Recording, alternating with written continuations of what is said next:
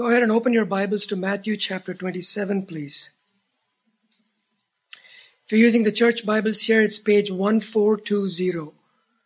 Page 1420, Matthew chapter 27. We've been going through this gospel for the last 4+ years now and coming to the end of it. But today's text is verses 45 through 50. Matthew 27 verses 45 through 50.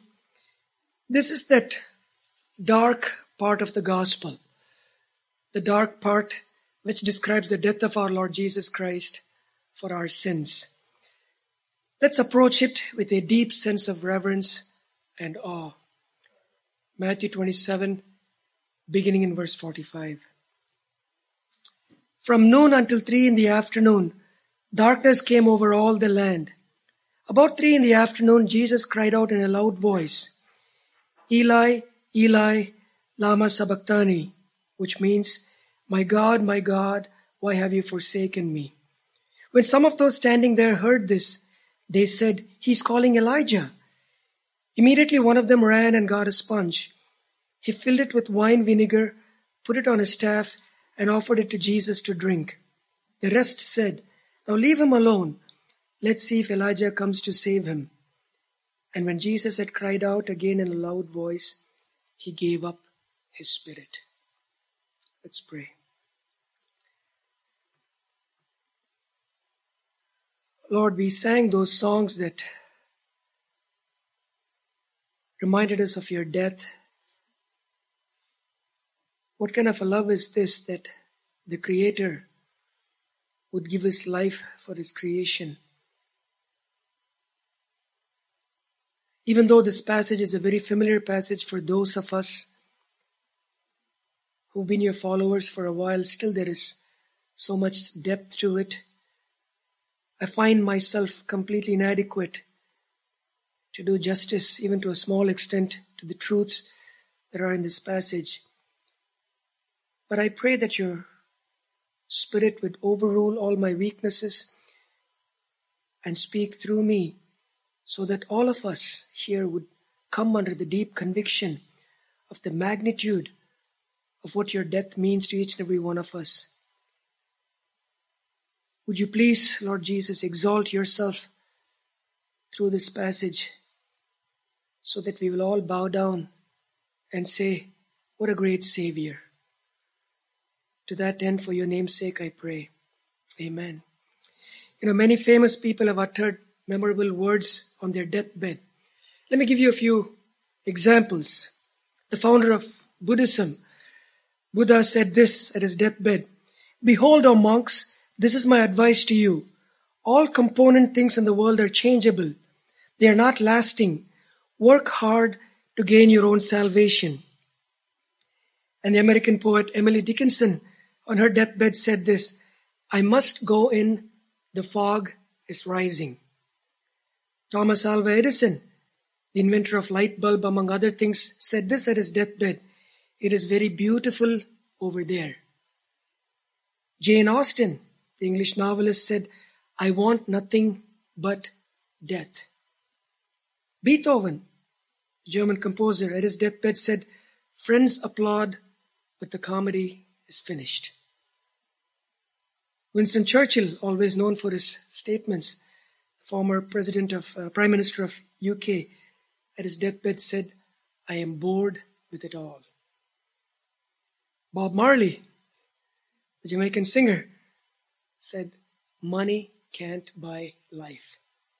And Steve Jobs, the American businessman and co-founder of Apple, said, oh wow, oh wow, oh wow, at his deathbed. Deeply profound. Now the world describes these as being incredibly memorable. But for those who are Christians, who are believers, more than the words of mere mortals, we value the words of our Savior and King, Jesus Christ.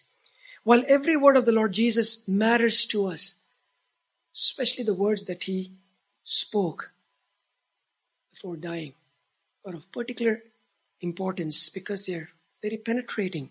For those of you who are not Christians, and for those of you who are new to the faith, the Bible gives a record of the last statements Jesus spoke while he was on the cross. In fact, when you summarize them all, Jesus spoke 7 statements while he was on the cross. 7 last sayings of Jesus. His first statement was addressed to the Father. This is what he said, "Father, forgive them, for they do not know what they are doing." Luke 23, verse 34. His second statement was addressed to the repentant thief on the cross. "Truly I tell you, today you will be with me in paradise." Luke 23 and verse 43. The third statement was to Mary, his mother, and John, his beloved disciple. "Woman, here is your son." He said to Mary and to John, "Here is your mother." John 19, verses 26 and 27. His fourth statement was to God. my God, why have you forsaken me?" Matthew 27, verse 46 that we just read. His fifth statement was to everyone in the crowd there. "I am thirsty." John 19 and verse 28. Sixth statement again was to everyone. "It is finished." John 19, verse 30. And just as he began his first statement to the Father, his last and final statement, the seventh one, was to the Father. "Father, into your hands I commit my spirit." Luke 23 and verse 46. Many of these 7 statements are statements of great comfort. Statements such as his prayer of forgiveness for his enemies, his assurance of paradise to that repentant thief at the very last minute. That evil man could find forgiveness. Reminds us, none is beyond the saving grace of Jesus Christ.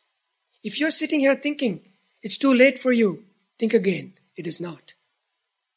It is not. Jesus can tell you today, you will be with me in paradise someday.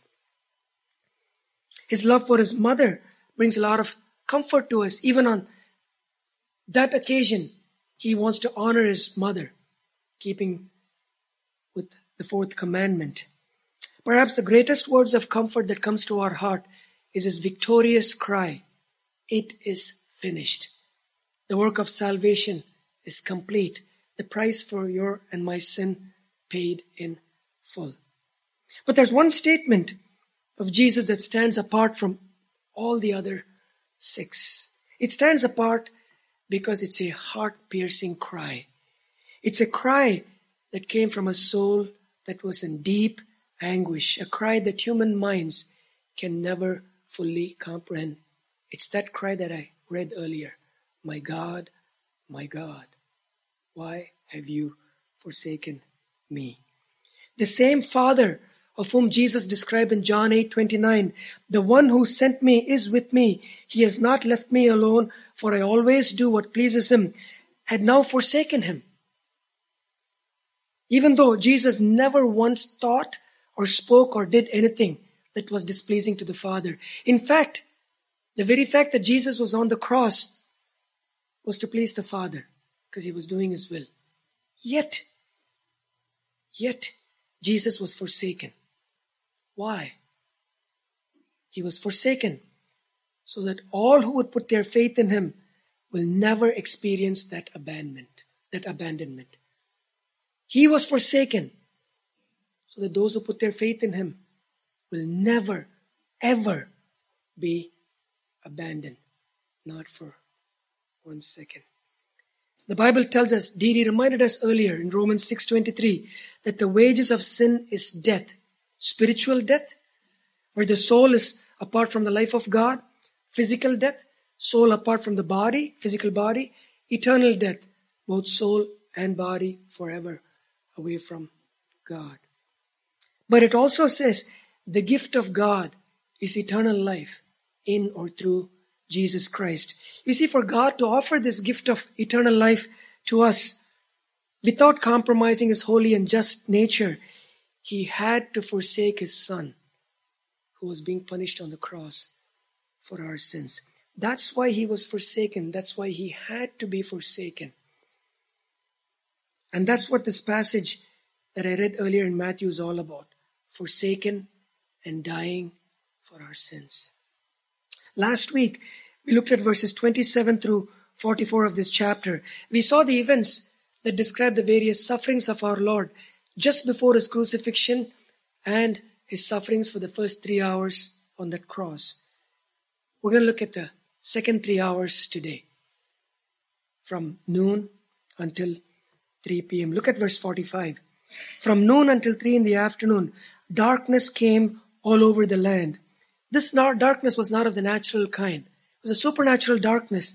The Old Testament frequently describes darkness, especially sudden darkness, one that is not of the natural kind, but of the supernatural kind with God's judgment. For example, when God brought one devastating judgment after another while bringing his people out of Egypt, you remember, the last one was the death of the firstborn. But the one before that was what? Darkness. Exodus 10 verses 21 through 22 tells us this. Then the Lord, Yahweh, said to Moses, stretch out your hand toward the sky so that darkness spreads over Egypt, darkness that can be felt. So Moses stretched out his hand toward the sky, and total darkness covered all Egypt for 3 days. This darkness was a judgment on Pharaoh and the nation of Egypt for refusing to obey God's command and letting his people go out of Egypt. Years later, the prophet Amos warned the nation of Israel. They were walking in disobedience to God. God sent prophet after prophet. They kept on living in rebellion. And through Amos, God spoke words of warning. This is what would happen if you continue to remain unrepentant, was God's message. This is what God said through Amos. Amos chapter 8, verses 7 through 8. The Lord has sworn by himself, the pride of Jacob, I will never forget anything they have done. Will not the land tremble for this, and all who live in it mourn? The whole land will rise like the Nile. It will be stirred up and then sink like the river of Egypt.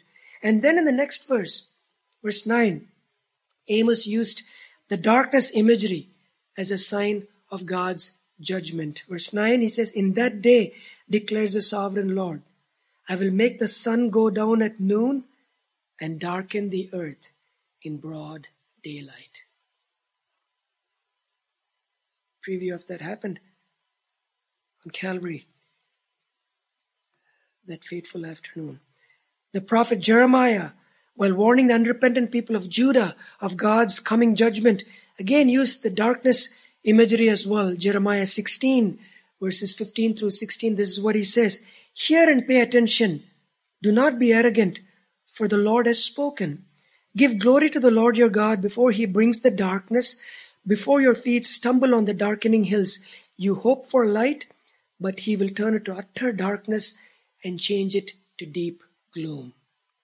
So you can see the darkness language in the Old Testament always pointed to God's judgment. And here in Matthew, darkness is once again evidence of God's judgment. But whom did God judge? Number one, he judged his son, Jesus Christ, who bore our sins and took the judgment we deserve. Number two, he also judged the nation for rejecting her Messiah by crucifying him. So it's primarily judgment.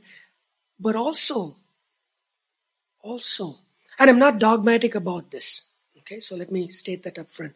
Also, perhaps this darkness was a sign of the Father mourning over the death of his Son. See, often when we talk about the cross, we don't talk about the Father's emotion. But imagine for the Holy Father to put his Holy Son to death. The prophet Amos, in Amos 8, I read up to verse 9, but verse 10, this is what Amos says, I will turn your religious festivals into mourning and all your singing into weeping. I will make all of you wear sackcloth and shave your heads. I will make that time like mourning for an only son, and the end of it like a bitter day. Perhaps the Father was also, by the darkness, expressing his emotion. But primarily, this darkness referred to judging the Son for our sins and judging the nation for rejecting the long-awaited Messiah. Matthew goes on from describing the outer darkness to the inner darkness what the Son of God experienced. The darkness of the soul, the darkness of being forsaken by God, a darkness that led to our Lord crying this cry. Verse 46, about 3 in the afternoon.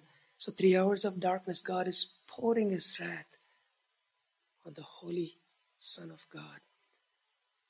Jesus cried out in a loud voice, Eli, Eli. That's 2 Hebrew words referring to my God, and then Lama Sabachthani. Those are Aramaic words translated, why have you forsaken me?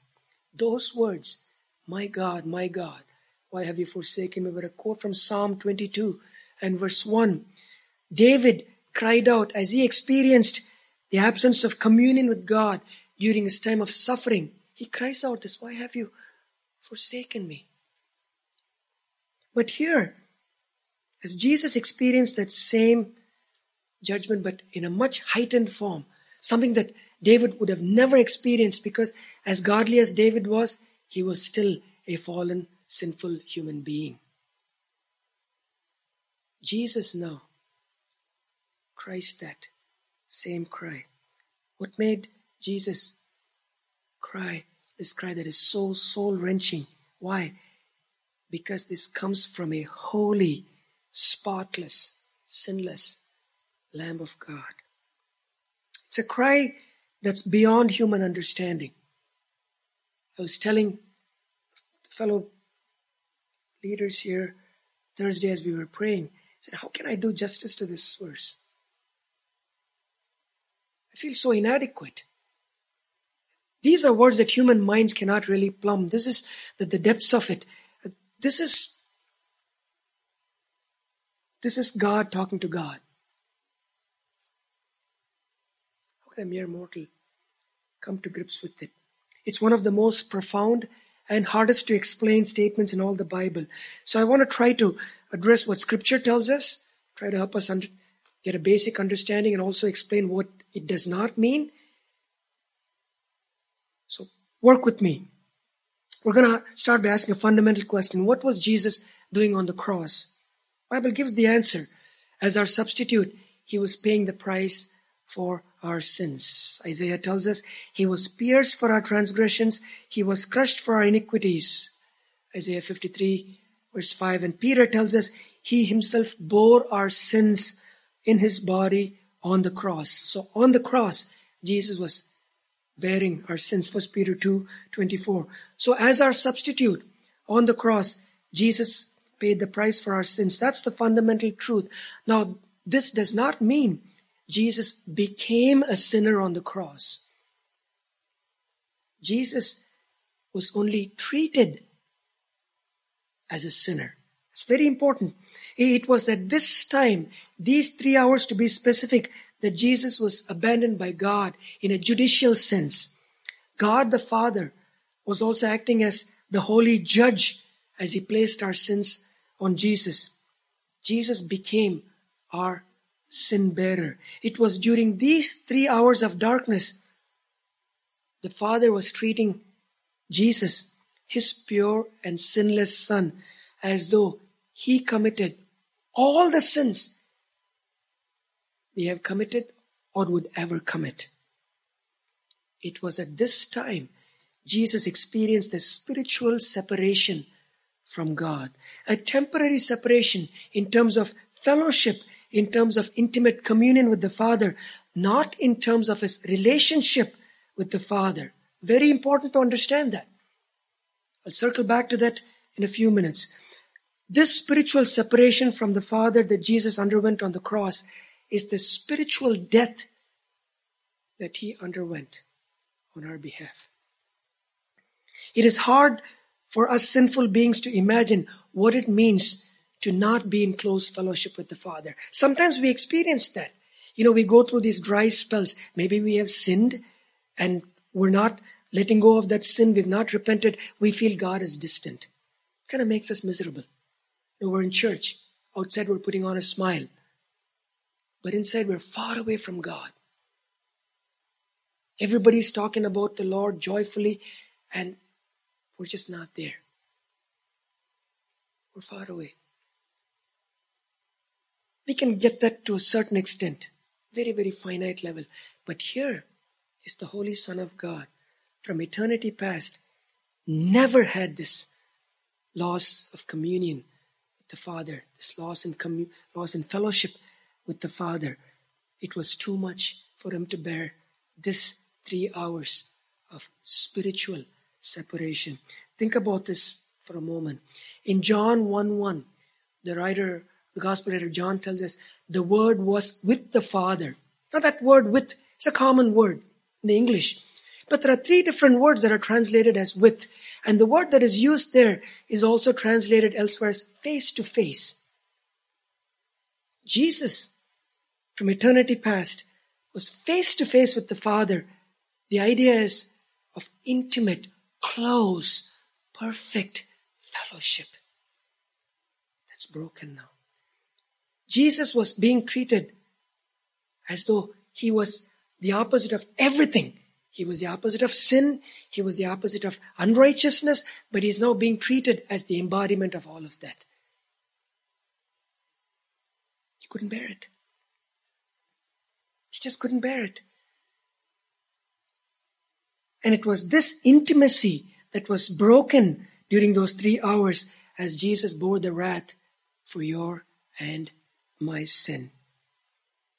In fact, it was this loss of intimacy that Jesus foresaw that was going to come that made him shrink in horror and plead with the Father hours ago in the Garden of Gethsemane when he said 3 times, "My Father, if it is possible, may this cup be taken from me, yet not as I will, but as you will." It was this cup of suffering. You're going to pour out your wrath on me. Even though from eternity past, the Son knew this was coming. But now, as he's experiencing this, before he got to experience it, he couldn't bear the horror. Now, as he's experiencing this shows the human side of Jesus also, without losing his divine side. You can see, as a perfect human being, this is what it means to be out of fellowship with the Father. Adam and Eve knew that to a little extent because they knew what it was to walk in close fellowship because they were created sinless. They would have found that out the minute they disobeyed. You and I, we come into this world as children of wrath. We sin because we are sinners. We don't become sinners because we sin. We come with that sin nature. So first, we're so used to in and out of fellowship. Even the best days of our fellowship is still far away from what it is going to be in eternity. We just don't know how to worship God without any sin in us. But here, the Lamb of God could not take this.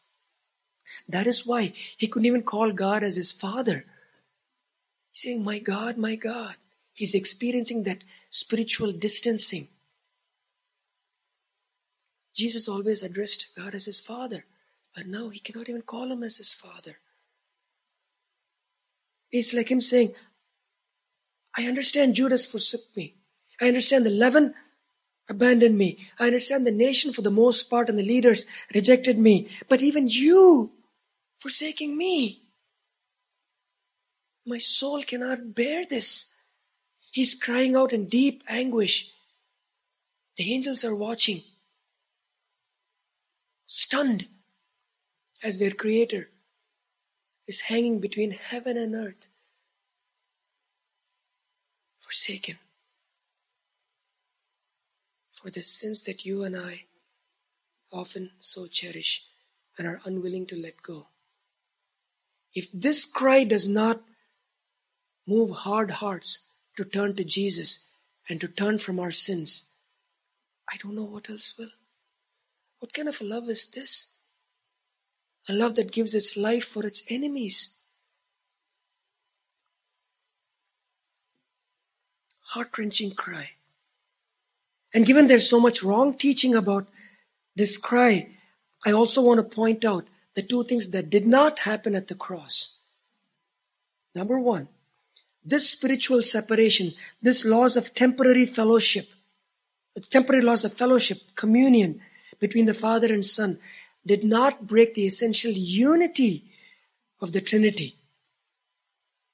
One God in three persons. That unity can never ever be broken. That was not broken here. A just judge can sentence his son to death and continue to remain as his father. Think about it in the human realm. Fathers, okay? Your son does something so horrific. You can look at that son and say, I am so ashamed even to look at you for doing this. But that does not stop you from continuing to remain as his father, or your son continuing to remain as your son. What is lost in that time? The fellowship, the intimacy. That is what is happening here.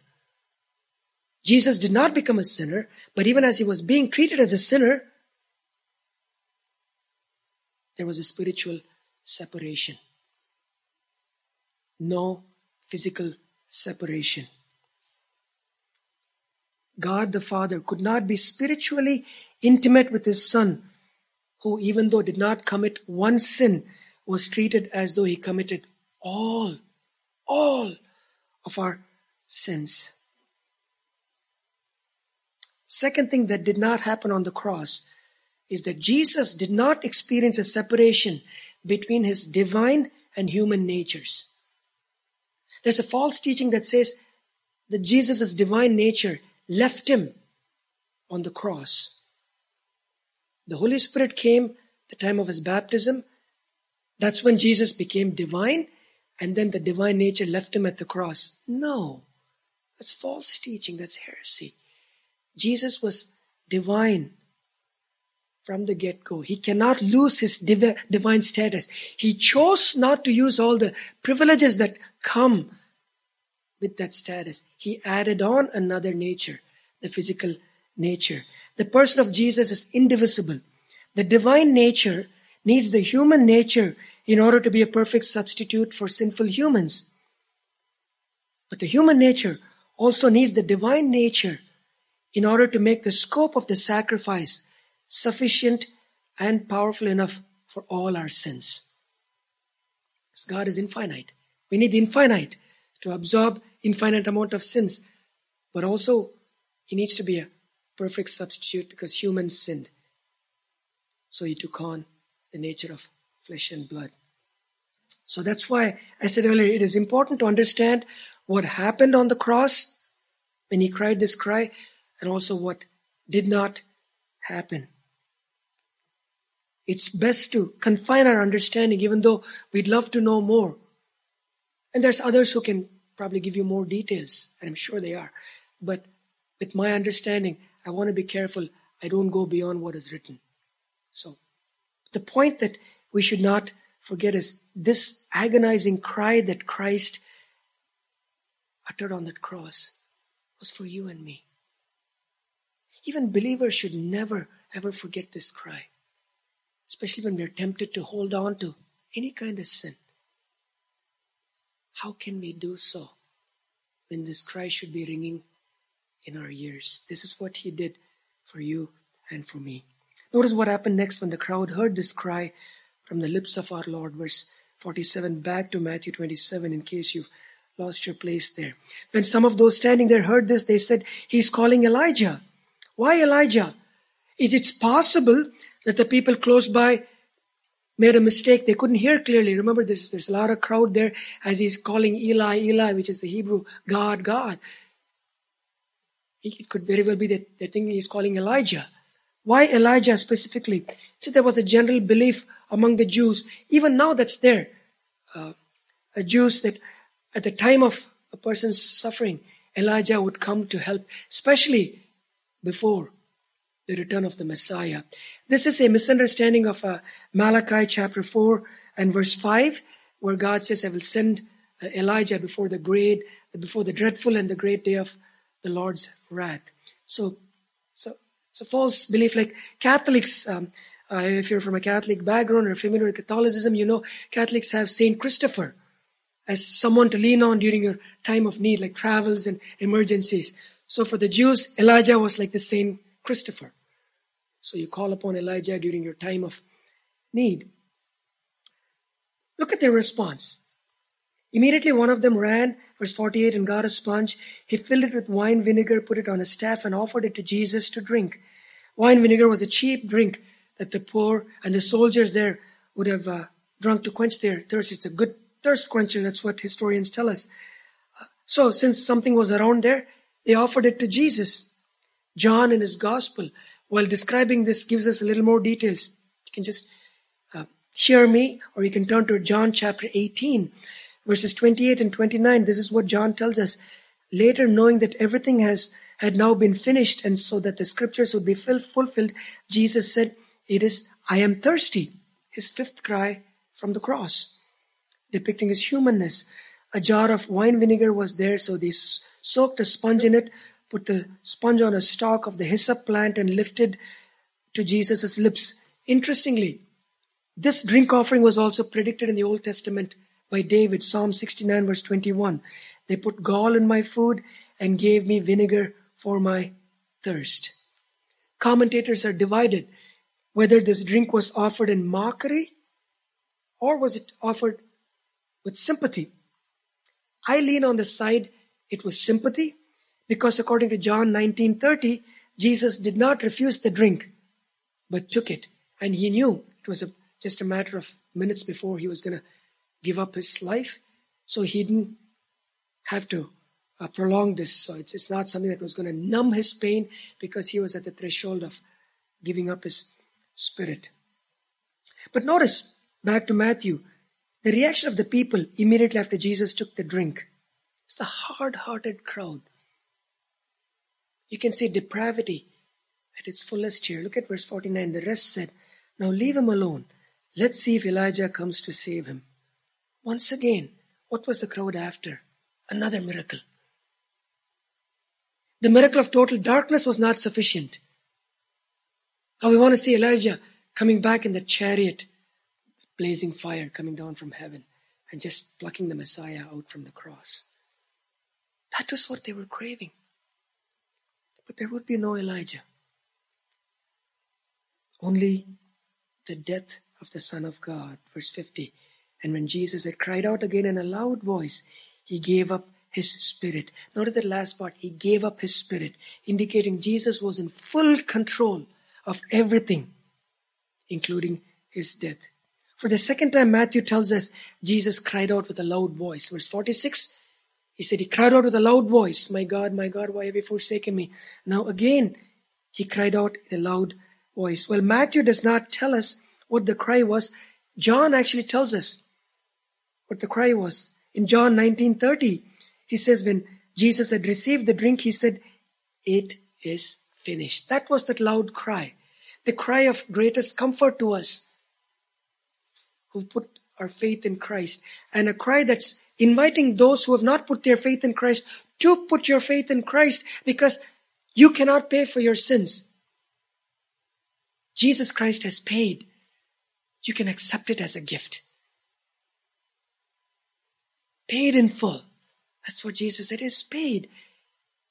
It is finished. He didn't say, I am finished. It is finished. The payment for your sins, paid in full. Praise the Lord. Praise the Lord.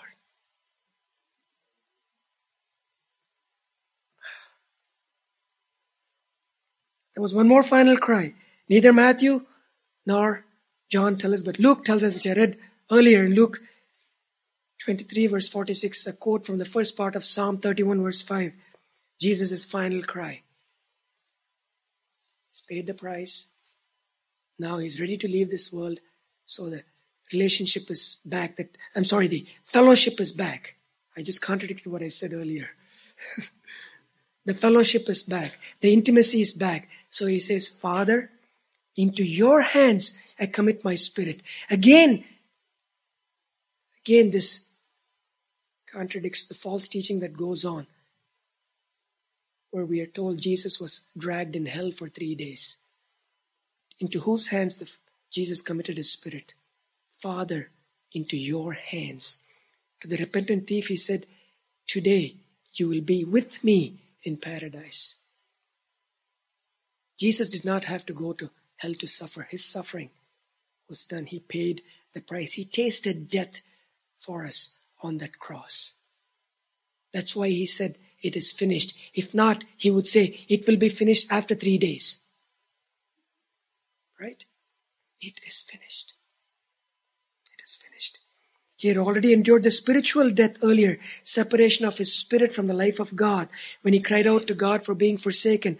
Now all was left for him was to experience the physical death, separation of his spirit from his body. That's why Jesus could now call God once again, it's my Father. My Father. And the final act was to give up his spirit. That is why we can say with confidence, Jesus endured both spiritual and physical death on our behalf. For 3 days, his physical body was in the grave.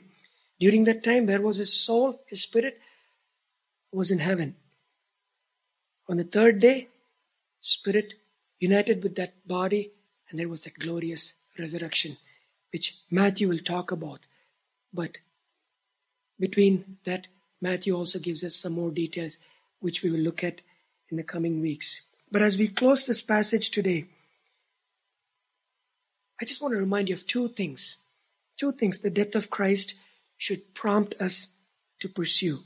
2 things. Number 1, if you are a child of God here, if you're a follower of Christ, your attitude must be one of gratitude when you contemplate the death of Christ. That should be our attitude. Peter says, for Christ also suffered once for sins, the righteous for the unrighteous, to bring you to God. 1 Peter 3:18. We are the unrighteous. He is the righteous one. He paid our price on that cross so that we could be brought back to God. This is the way we are made right with God, through Jesus Christ, who gave his blood on the cross for our sins. Jesus is the only means through which we can have our sins forgiven, because no one else lived the perfect life that Jesus lived, and no one else died as Jesus died, and most importantly, no one else rose from the dead. None. The cross is the only means through which sinful people can be reconciled to a holy God. And those of us who by his grace have been brought near to God, who've been united to Jesus Christ by faith and have been reconciled to him, must reflect on the cross with a sense of unending gratitude. Because that's what we'll be doing in heaven. With gratitude, praising him.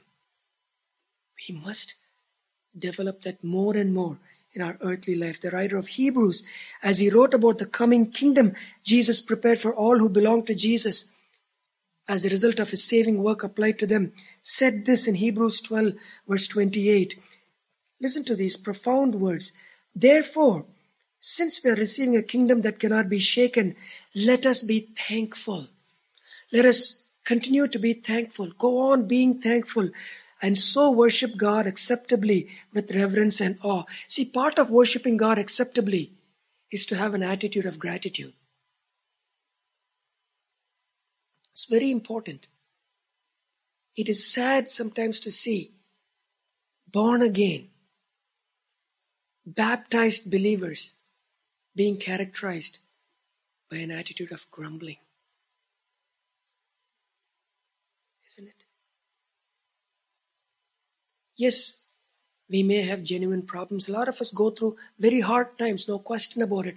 I don't mean to minimize any of our pains and sufferings, but it's one thing to petition to the Lord and to ask others for prayer as we share our troubles, but to have that attitude of constantly mumbling and grumbling. How could you do this to me? Why am I going through this?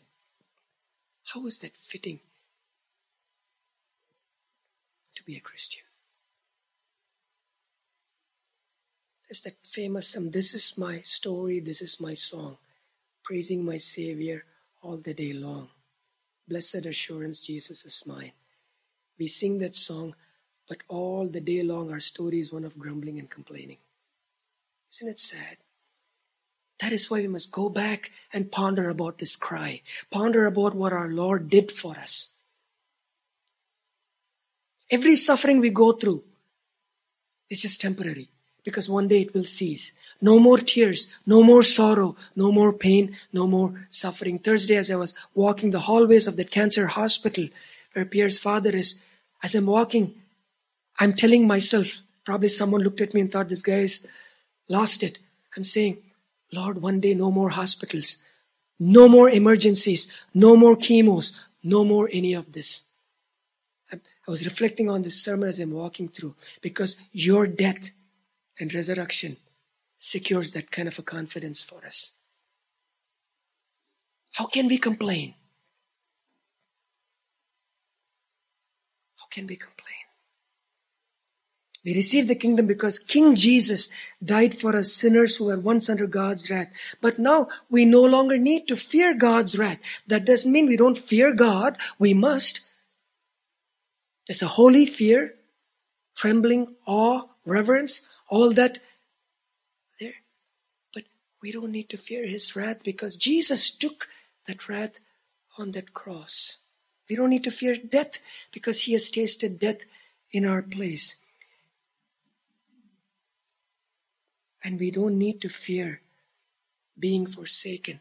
Even though we might feel forsaken, we will never be forsaken because He was truly forsaken. I will never leave you nor forsake you is the promise God told His people in the Old Testament. He tells His people in the New Testament. I am with you always is how Jesus would end this glorious gospel in Matthew 28. Verse 20. Paul reminds us, He who did not spare His own Son, but gave Him up for us all, how will He not also, along with Jesus, graciously give us all things? Romans 8 verse 32. He gave up His Son. He didn't withhold His best from us. Why would He now withhold whatever we need to live the rest of our earthly lives? He won't withhold anything. How can we live in grumbling and disappointment when we see our Savior hanging on that cross, crying this cry that pierced the dark night? This kind of a love should compel us to give our all to Jesus. Nothing held back. We are to do the best we can, as long as we can, with whatever God's given us for the glory of Christ. Paul had this mindset. That's why he wrote these words. For Christ's love compels us because we are convinced that one died for all and therefore all died. And He died for all, that those who live should no longer live for themselves, but for Him who died for them and was raised again. That those who live should no longer live for themselves, but for Him, for Jesus, who died for them and was raised again. 2 Corinthians chapter 5, verses 14 and 15. May our lives abound in gratitude as we reflect on that cross. And our attitude of gratitude should cause us to give our all to the one who died for us. So that's the first thing, that death of Jesus should prompt us to pursue an attitude of unending gratitude. The second thing the death of Jesus should prompt us to pursue is an attitude of great terror, a great fear.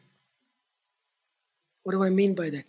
The same cross that should produce in us an attitude of gratitude must also produce in us great fear and trembling. Why?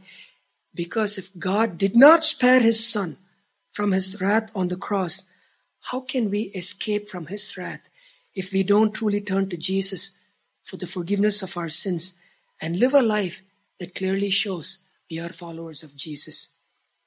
God takes sin very seriously. The ultimate proof is the cross. He didn't spare His own Son. That's how much He hates sin. If God did not spare His own Son, what makes you and I think He will spare us if we continue to live in sin without turning to Jesus Christ? Or saying with our mouth, Lord, Lord, but with our lives denying His Lordship. We're really deceiving ourselves. We're delusional We have to examine our lives. Do I live with this kind of a fear and trembling? Didi said Didi or Korut, what will happen if you were to die today? What's your confidence? It's only because of Jesus Christ and what He did. Or, look, Lord, my good works. That 3-hour darkness is not just a one-time thing. It's a preview of this coming darkness where God would pour out His full and unending wrath on those who reject Jesus. In Exodus 10, when there was darkness over the land of Egypt, there was light where the Israelites lived. God was making a distinction. Judgment is on those who rebel against me. Light, favor is on those who are mine. There's a darkness coming. I've already read you the words of Amos and Jeremiah, who predicted this coming darkness, of which the darkness on the cross was just a preview. Allow me to read you a few more. Just let this sink into you as we get ready to close. Blow the trumpet in Zion. Sound the alarm on my holy hill. Let all who live in the land tremble, for the day of the Lord is coming.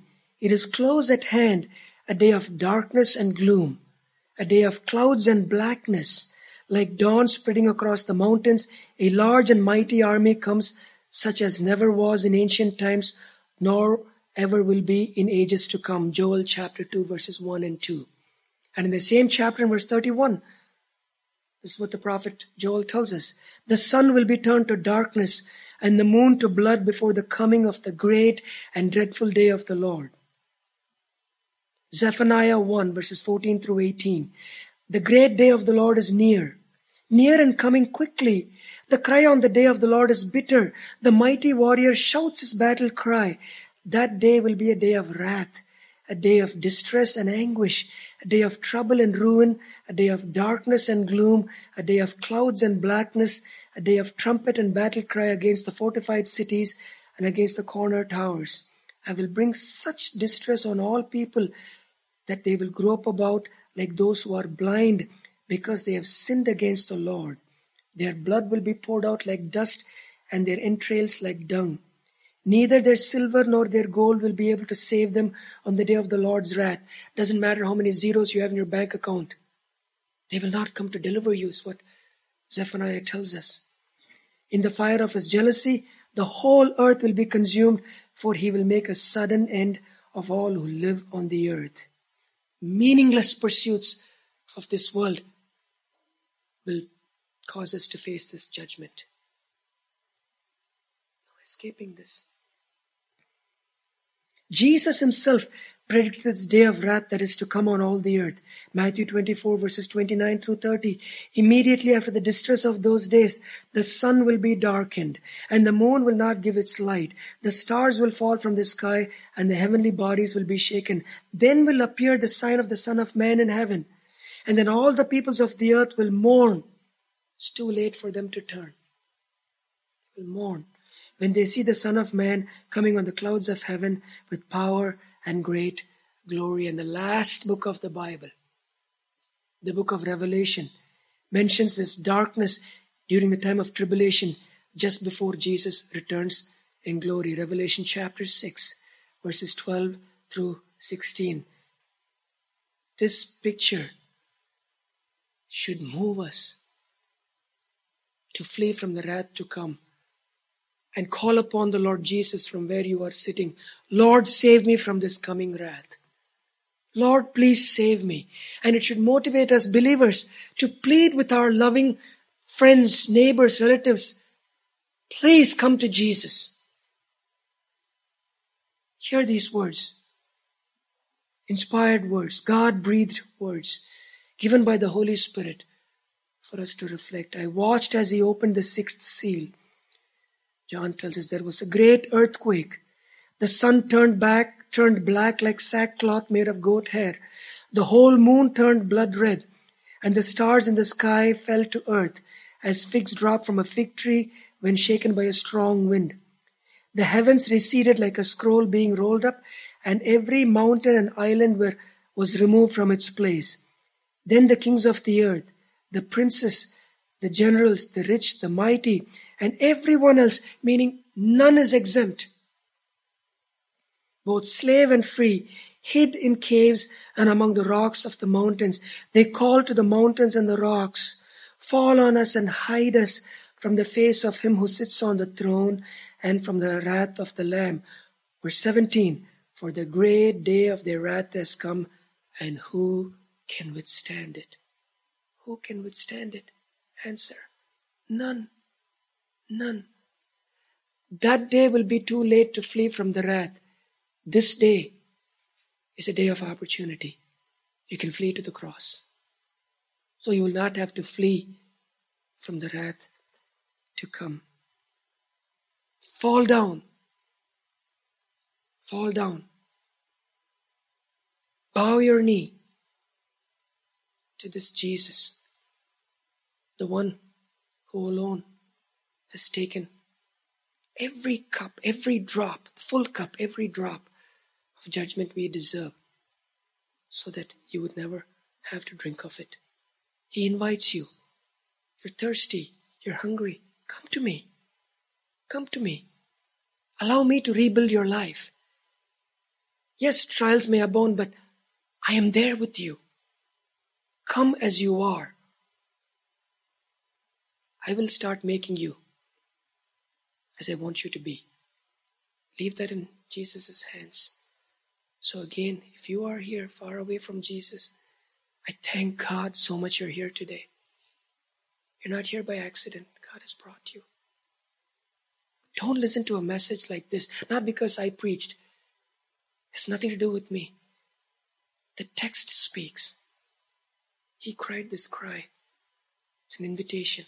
Come. For those of us, let's follow him with a renewed zeal. The power of the Holy Spirit. Exalt Jesus the rest of our lives, how many ever days he's given to us. Bow in prayer with me, please. Father, I pray that those who are here far away from you will recognize you did not spare your own Son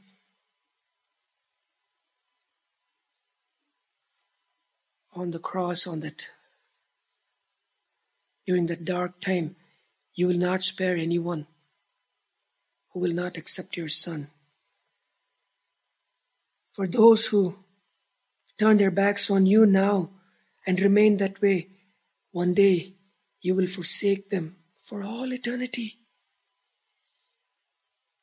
Forever. Lord, we cannot comprehend how terrible that would be, to be forsaken forever by our Creator and the one who alone is our Redeemer. It's a terrible thing. The light will be permanently turned off on that day. Nothing but darkness for all eternity. Oh God, help them to turn to you like that repentant thief. And at the last minute who turned to you, Jesus, and just prayed a simple prayer, simple request. And you welcomed him with loving arms. I know, Lord, your arms are open. Would you please move in the hearts of the people who are still far away from you, so they will come to you with all their doubts, all their fears, all their baggages, with everything, that they would be able to call on you and become your follower as a result of your Spirit working in them. And for those of us in whose heart you did that work, Lord, forgive us, for we don't live as much as we ought to. Help us not to live wasted lives. You are worthy. Help us to give our all to you and plead with people around us to come to you and to live a life that is worthy of the calling with which you call us. Your love should compel us, Lord, to give our all. Even if we give our lives, that is still nothing, Lord, in comparison with what you've given to us and for us. Son of God loved me and gave himself for me. Thank you, Jesus. Thank you. Amen.